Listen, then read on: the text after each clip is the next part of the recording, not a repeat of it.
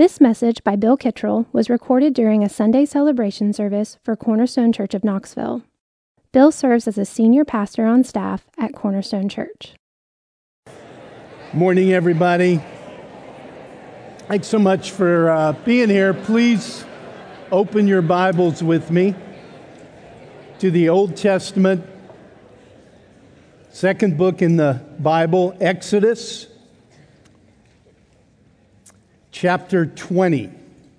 Please turn with me to Exodus chapter 20. If you don't have a copy of the Scriptures, we'd like you to have one so you can follow along. If you'll raise your hand, our ushers will bring you a free copy of the Scriptures. You can take it home with you, and you'll be able to follow along today as we look at the last commandment, the 10th Commandment, as we finish our series, summer series on the 10 Commandments. We'll just look at one verse, verse 17, Exodus chapter 20. Jake said part of Lauren's testimony resonated with him. The part that resonated with me was the ministry she received, VFC, that was awkward and confusing. That could be a banner over our pastoral ministry here at Cornerstone. So, yes. And now we will have another awkward and confusing sermon to enjoy. I'm just so thankful the Lord uses different means to accomplish His purposes. Exodus chapter 20, verse 17. You shall not covet your neighbor's house. You shall not covet your neighbor's wife, or his male servant, or his female servant, or his ox, or his donkey, or anything that is your neighbor's. This is God's word. It has authority and relevance in our lives today. I want to pray for illumination before we look carefully at it. Father, I pray for your mercy. Lord, we pray that you would manifest your presence through your Spirit and grant us eyes to see what you want us to see in this 10th commandment this morning. Thank you for your commandments, Lord. Give us hearts that delight in your law. We pray in Jesus' name. Amen.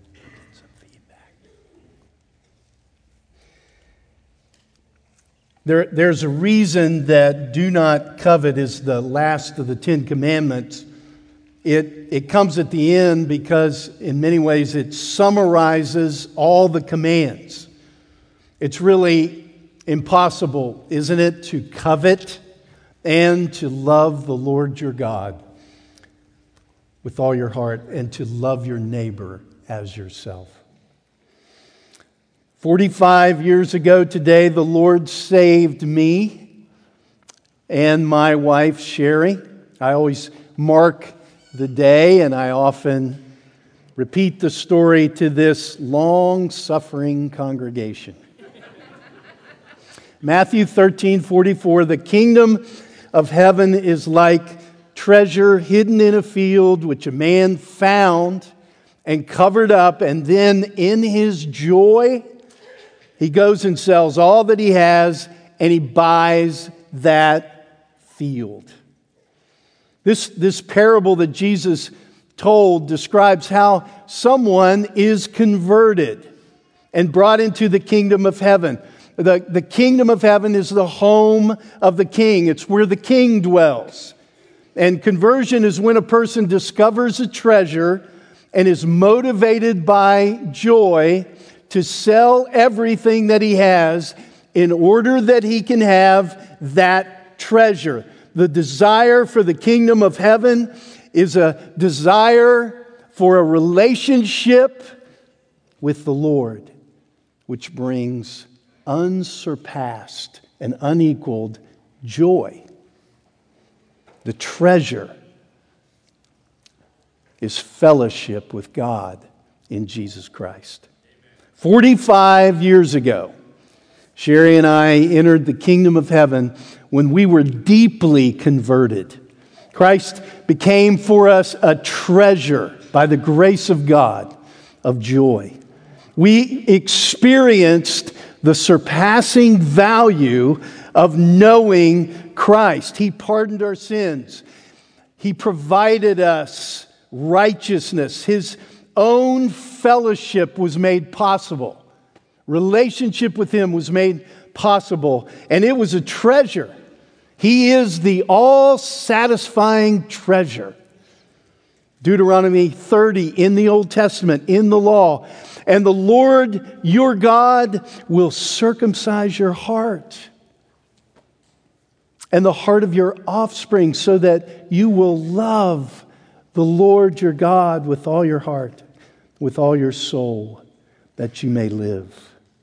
The most noticeable and significant work that God did and we experienced on August 21st, 1977, was that our desires changed. He changed our hearts by the grace of God. In the last 45 years, we have experienced the work of the Spirit in many different ways. We've experienced the gifts of the Spirit. We've experienced the fruit of the Spirit in our lives. We're grateful to God for all these good things. But nothing compares to the transformation of our desires. Early that Sunday morning, we experienced the regenerating work of the Holy Spirit. We were born again. It's what Jeremiah was talking about in chapter 24. I will give them a heart to know that I am the Lord, and they shall be my people, and I will be their God, for they shall return to me with their whole heart. In Ezekiel, I will give them one heart and a new spirit, and I will put within them. I will remove the heart of stone from their flesh and give them a heart of flesh, that they may walk in my statutes and keep my rules and obey them. And they shall be my people, and I will be their God, and I'll put my spirit within you and cause you to walk in my statutes and be careful to obey all my rules. Conversion is a powerful experience. That's what happened to us. We were born again. We experienced this work of God that changes your heart. Without this transplant, you will never know God. You will never love God and obey Him. We're singing about it this morning. It's a sovereign work of His grace. I was born again 45 years ago today. And for the first time in my life, it was on the Lord's Day, and I wanted to go to church because the Lord was my God. I was supposed to go to church with Sherry and her family that morning, but I called and I just said the Lord had converted me in the middle of the night. And I called her that morning. I said, I'm going to church with this guy, Coach Fetty, who'd been preaching the gospel to us. And so it ended up, instead of going to church with her family, I went with Coach Fetty, and Sherry came with us. And that morning we attended a small Pentecostal church in rural West Virginia, a converted bar called Faith Temple. There were no snakes, but everything else you might imagine was going on in that place. The preacher was one of those guys that gasped for air in every sentence, if you've ever heard it, when he preached.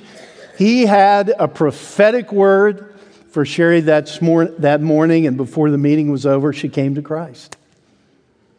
I think the best way to describe that first Lord's Day for us was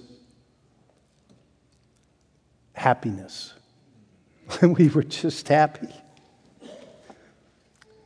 We're still pretty happy.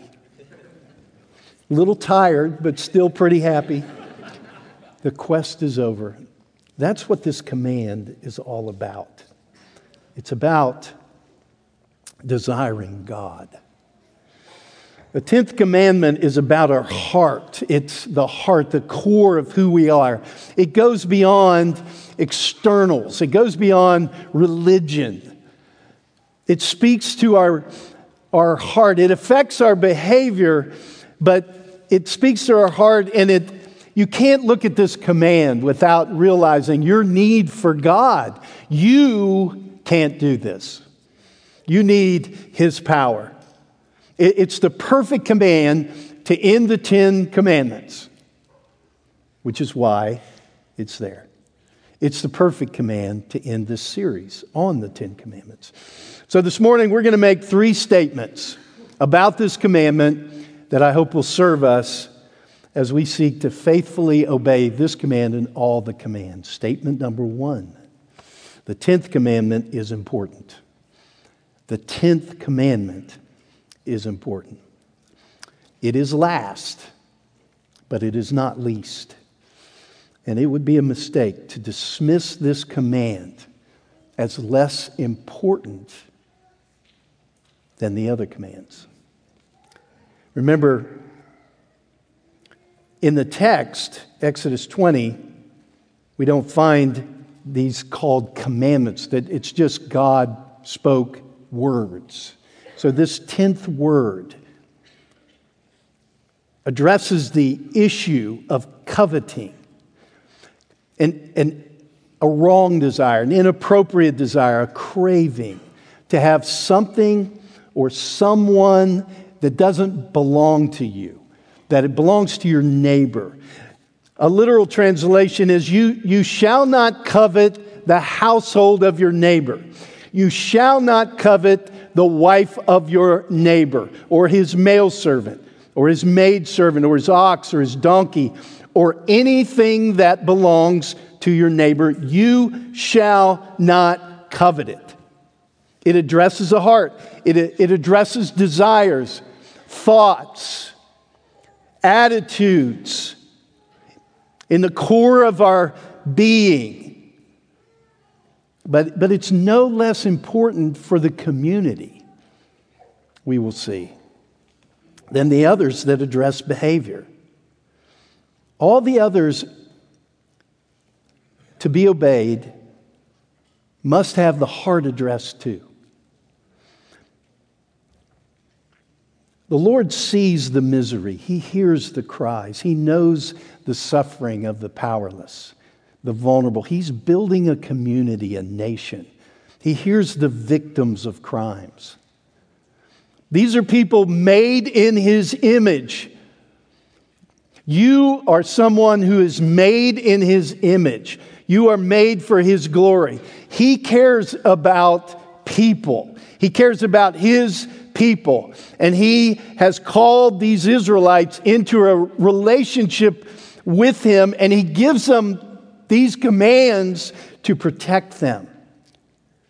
They're about faithfulness to the Lord, who is mighty and awesome to deliver His people. This command is an important command. You shall not covet the household of your neighbor. It's a simple command. It's just, you shall not covet, and then He mentions the household. And then he goes on to mention items in the household. The wife, the servants, the ox, the donkey. And then there's a catch-all phrase, nothing in your neighbor's house are you allowed to covet. You're not allowed to crave this. It belongs to your neighbor. And the purpose of the list isn't to just say, as long as you don't covet these things, you're cool. In fact, if you look in the book of Deuteronomy, where the 10 Commandments are repeated, the neighbor's field is mentioned. It heaps one possible object of coveting on top of another for a reason. And that is to show us the seriousness of the sin of covetousness. That's why this command is so important. The Bible speaks in very strong terms about coveting. Paul in Romans 1, since they did not see fit to acknowledge God, God gave them up to a debased mind to do what ought not to be done. They were filled with all manner of unrighteousness, evil, covetousness, malice.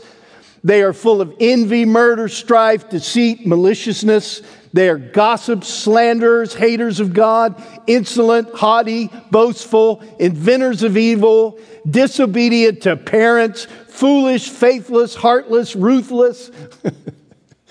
That's a nasty list. Coveting is no little sin. It's right in there with the big boys, isn't it? Paul says in Ephesians 5, but sexual immorality and all impurity or covetousness must not, he's talking to the churches, must not even be named among you. Covetousness is one of those sins that shouldn't even be named in the community of God's people. The 10 Commandments are a series of principles. They're instructions from God for His people that address the conscience. And we need to understand that the 10 Commandments do not move downward in importance from the first commandment to the 10th. The 10th commandment is important. Ed Welch, a biblical counselor, writing in the Journal of Biblical Counseling, says, whatever you call it, many people are owned by their desires and reckless indulgence. Alcoholics Anonymous calls it self-will run riot, which is a very apt description. In fact, sin itself can be summarized as I want and I want more. Sin is a reckless consumer. Thus, the 10th commandment. It's a gift from God to reveal your sin is not your friend. It can overwhelm you. I have a picture I want to show you of my granddaughter, Brooklyn. And it's my 45th spiritual birthday, as Jake called it this morning. And so I get to show a picture of my granddaughter, just for me. I think we all can agree she is cute. She's a little over a year old. She's very small, but walks and waves and smiles at everybody. She lives in California, and I've been out there a couple times, and I have had so many people say she's cute. In fact, I've had a number of people say, that's the cutest kid I've ever seen in my life. And I've had them say to me, you are lucky. I've seen people who don't know us taking her picture. In this picture, she has a little sign she makes when she wants more of whatever it is. So if she's drinking something or eating something, she couldn't say more before. Now she can say more, but she's kept up with the sign language. So you can see she's saying more, more. When she says that to grandfather, it's like, what else do you want? Is that all? Because you can have anything and everything you want. That's my job description. It was cute. Now it's not always cute. What we're learning is what you will learn about every kid. They can be cute. None are this cute, but they can be cute. But they are each and every one corrupt. When she wants more and can't have more, which comes into play as you get older, she isn't the cutest kid you've ever seen when she wants more and she doesn't get more, okay? She's more like Gollum. Remember the former hobbit? He was like a hobbit-like guy, and he's transformed into this strange creature who has this, gurgling kind of cough. He becomes deformed and twisted in body and mind because of his desire for the ring and the desire for the power that the one who possesses the ring has. Well, Brookie is cute, but she becomes like Gollum, or Gollum-like, when she doesn't get more. The point is that, like every one of us, she naturally covets. You don't have to be trained to covet. You are born a coveter. Our desires run riot, and we can be consumed by our wants. And this commandment is addressed to us. It is a gift. It's addressed to a believer, not a lawyer. It relates to our inner desire. It doesn't require any outward action. It's difficult to observe. You can't police coveting, can you? But it's so important. It's such a gift. Kevin DeYoung, writing in his book on the 10 Commandments, says, it can seem strange that the 10 Commandments start with such lofty ideals. I am the Lord your God. You shall have no other gods before me. And then ends with a prosaic whimper. Stop looking at that donkey. But do you see how the two are connected? God is saying, I'm the only God you need. Don't turn to Baal. Don't turn to statues. Don't turn to animals or friends or abilities either. Let nothing else capture your gaze and affections ahead of me. The 10th commandment is important.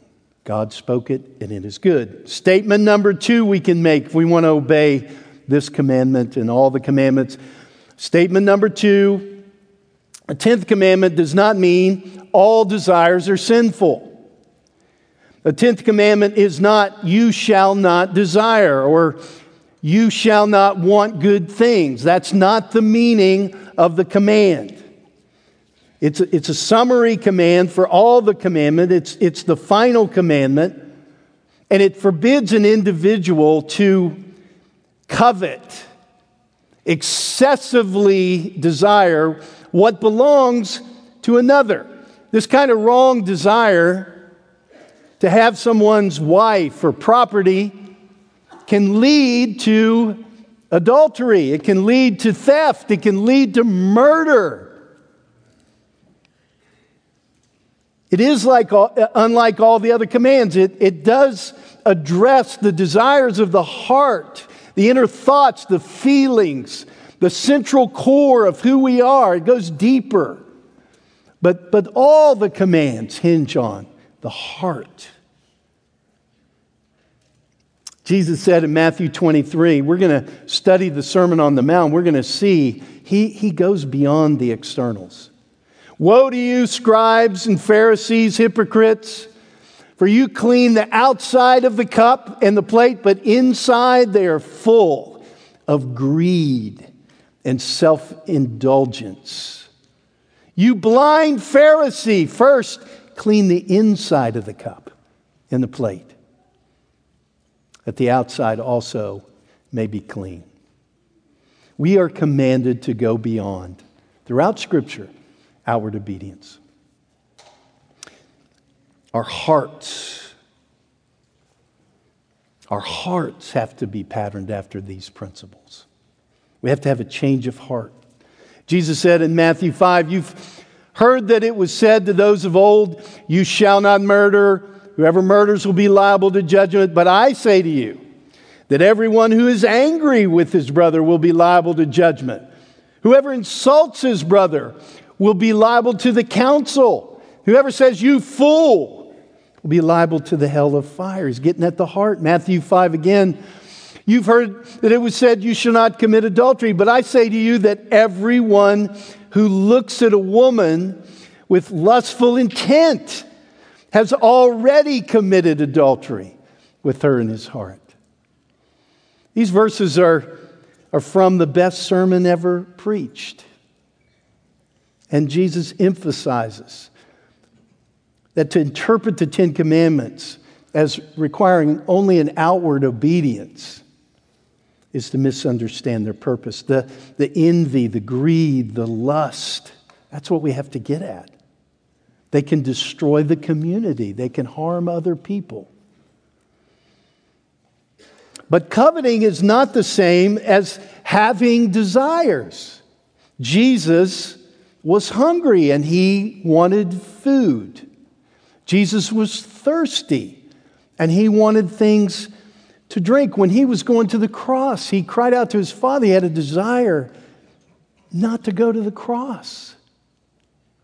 If there was some other way he could have fulfilled the will of God in his life, of his Father, he wanted to find it. The desire was not sinful. The Bible often talks about desires that are good in their proper place. The Song of Solomon celebrates a desire for sexual intimacy. The book of Proverbs encourages us to work hard so we can improve our life, so we can do better financially. That's wisdom, not coveting. We aren't commanded to have no dreams, no ambitions. The Bible says our problem is not that we desire things, but that we desire the wrong things, or that we desire good things in the wrong way. The Lord doesn't say, "Shame on you for wanting things." He says, "I want to give you the best things. I want to give you better things. I want you to desire those things. Delight yourself in the Lord." We covet when we desire something or someone in the wrong way, or something that's not ours. We want what they have. And the commandment is about failing to love your neighbor, failing to rejoice with them. It's about self-love. It's about self-absorption, self-importance, self-regard, excessive self-regard. It's about harming your neighbor. With good reason, the 10th Commandment mentions your neighbor 3 times. Coveting destroys community and relationships. Finally, a third statement we can make is the 10th Commandment is a command to be content. It's a command to be content. Desmond Alexander, in his commentary on Exodus, says, coveting is not only wrong because it reflects a self-centered craving to deprive one's neighbor of something that is an integral part of his or her life, but more importantly, it is an offense to God, for it expresses criticism of how God provides for each individual. Coveting is wrong because it's an expression of discontent. We have to learn to be content. In fact, we need to learn to rejoice God's provision in our life. The 10th commandment is such a gift because it points us. It comes in and corrects us and adjusts us and points us to the secret of contentment. Paul says in Colossians 3, covetousness is idolatry. Remember that. Covetousness is idolatry. And we want to be set free and have no other gods before us. This last week I was sent a podcast that the Christian publisher Crossway does, and they interview some of their authors, and the last week they had a woman that I just have the deepest respect and love for, Johnny Erickson Tata. She's a quadriplegic, and she was observing 55 years since she had a diving accident and broke her neck when she was 17 years old. I've never read anything by her or heard her speak without being affected. My kids have vivid memories of me trying to read her biography at the dinner table, but always ending up crying, not able to finish. She said she initially didn't want to live 10 years in a wheelchair. Now it's been 55. She was afraid every night, knowing she'd be waking up again in the morning facing paralysis. But the Lord led her. 2 Corinthians 1, He delivered us from such a deadly peril, and He will deliver us. On Him we have set our hope that He will deliver us again. This is her story. This is our story. The Lord just delivers us again and again. He specializes in delivering His people from their fears. And Johnny testified that she battles fear every day. 55 years of battling fear. Every day she leans on God's promises. He had delivered her and He would. She set her hope on Him. Every day she says she experiences a deliverance. Oh Lord. She gets up. She goes, here we go again. Paralysis. Another day she's afraid. 55 years of grace and comfort. That's her testimony. What is so powerful is her joy. It's the fruit of the Spirit. There's no other explanation. She's more joyful than you are. She says her disability is like a sheepdog. Sheepdogs herd unruly sheep in a direction they usually don't want to go because they're stupid. Suffering with paralysis is like a sheepdog snapping at her heels, she said, biting, growling, herding her to the cross of Christ, where humanly speaking she wouldn't naturally go. She calls paralysis her friend, her nasty friend, but a friend nevertheless, leading her to the goodness and graciousness of a faithful God in the midst of affliction. When she first had her accident, she didn't know anyone in a wheelchair. She didn't even know there was such a thing as a quadriplegic. She knew about paraplegics, but she'd never heard of anyone who couldn't use their legs or their arms and hands. She learned about it the hard way, didn't she? She lives in constant pain. She says her pain drives her crazy at night, and she doesn't want to ask her husband to turn her again the third or fourth time so she doesn't bother him.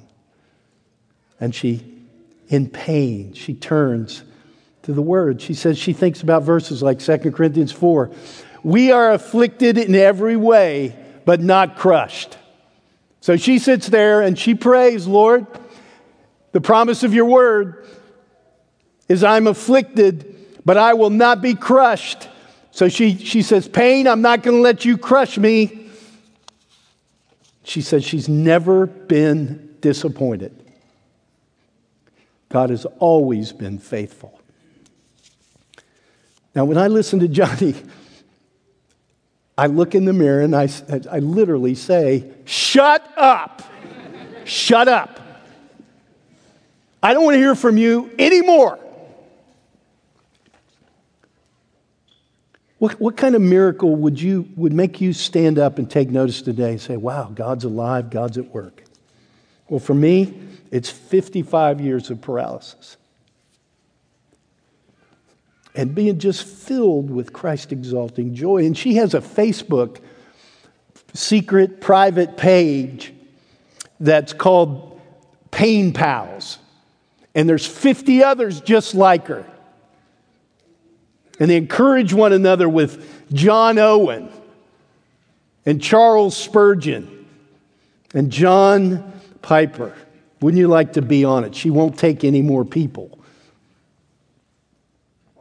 Just to have, these folks are known by their faith. You know what she says she excels at?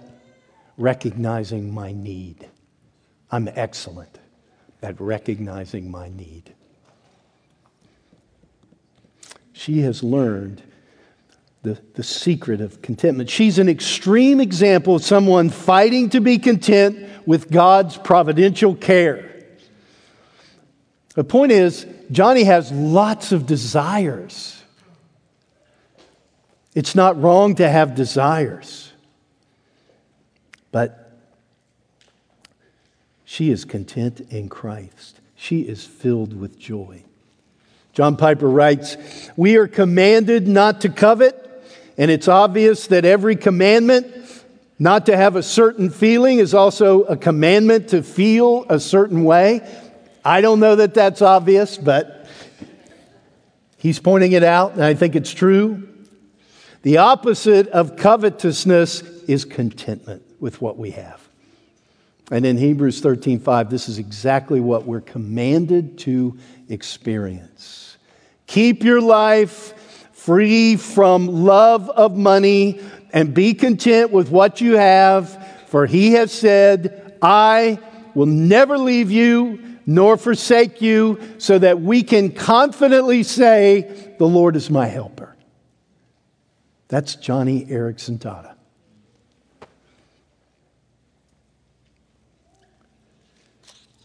The Lord is eager to meet us.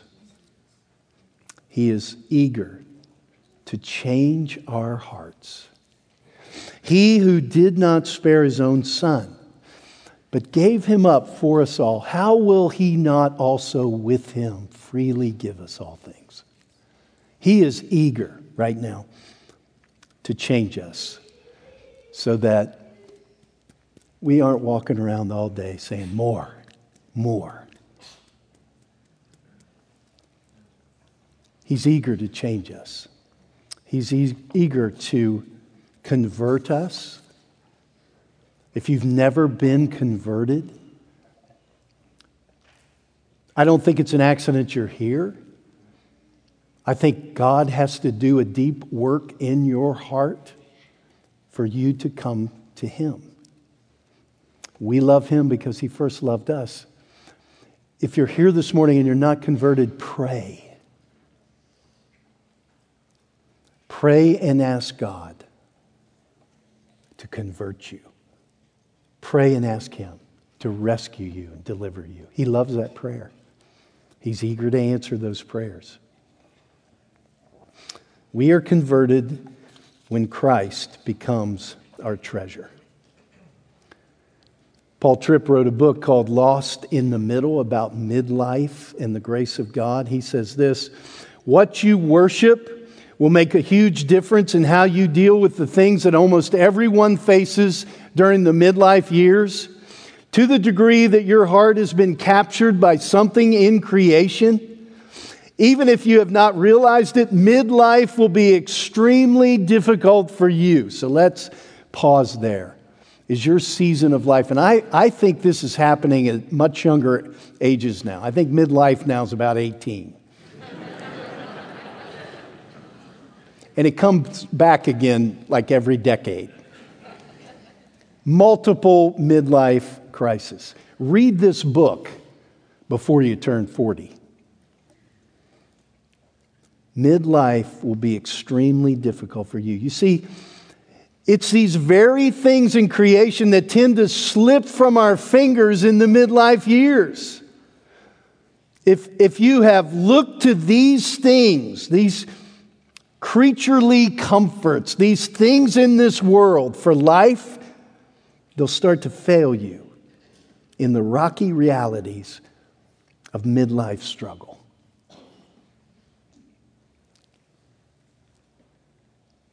We are converted when Christ becomes our treasure. Johnny is an illustration. He never fails. He never fails. Sherry and I, we'd just like to say 45 years. We can't begin to compare. We've never experienced anything like the suffering Johnny's gone through, but we can say he's always been faithful to us. We have no regrets. We are amazed by the grace of God. We still have joy in Him. The older I get, the more I realize that Nehemiah 8:10 is crucial. The joy of the Lord is your strength. Let's make this the work of our lives. As we end this series on the 10 Commandments with this commandment addressing our soul, may the Lord use it to set us free so we desire God. That we are set free from coveting all the stuff that doesn't produce joy, doesn't give joy, doesn't produce life, always fails you. May this command be a means of grace to change us so that we desire the one that is all satisfying. That we enjoy the surpassing value of knowing Christ day in and day out. Amen. Father, that's our prayer this morning. We need your help, Lord. We want to excel at recognizing our need for you this morning. I want to be excellent, Lord, at seeing my need for God. And Lord, as a congregation, we cry out to you. Prayer is an expression of our trust in you, Lord. So you haven't given us this command to condemn us. You've given us this command to lead us to Christ so that we can experience all that He is for us, all that you are for us in Christ Jesus, so that we can come to the cross this morning and enjoy your mercy. Do a mighty work in our congregation.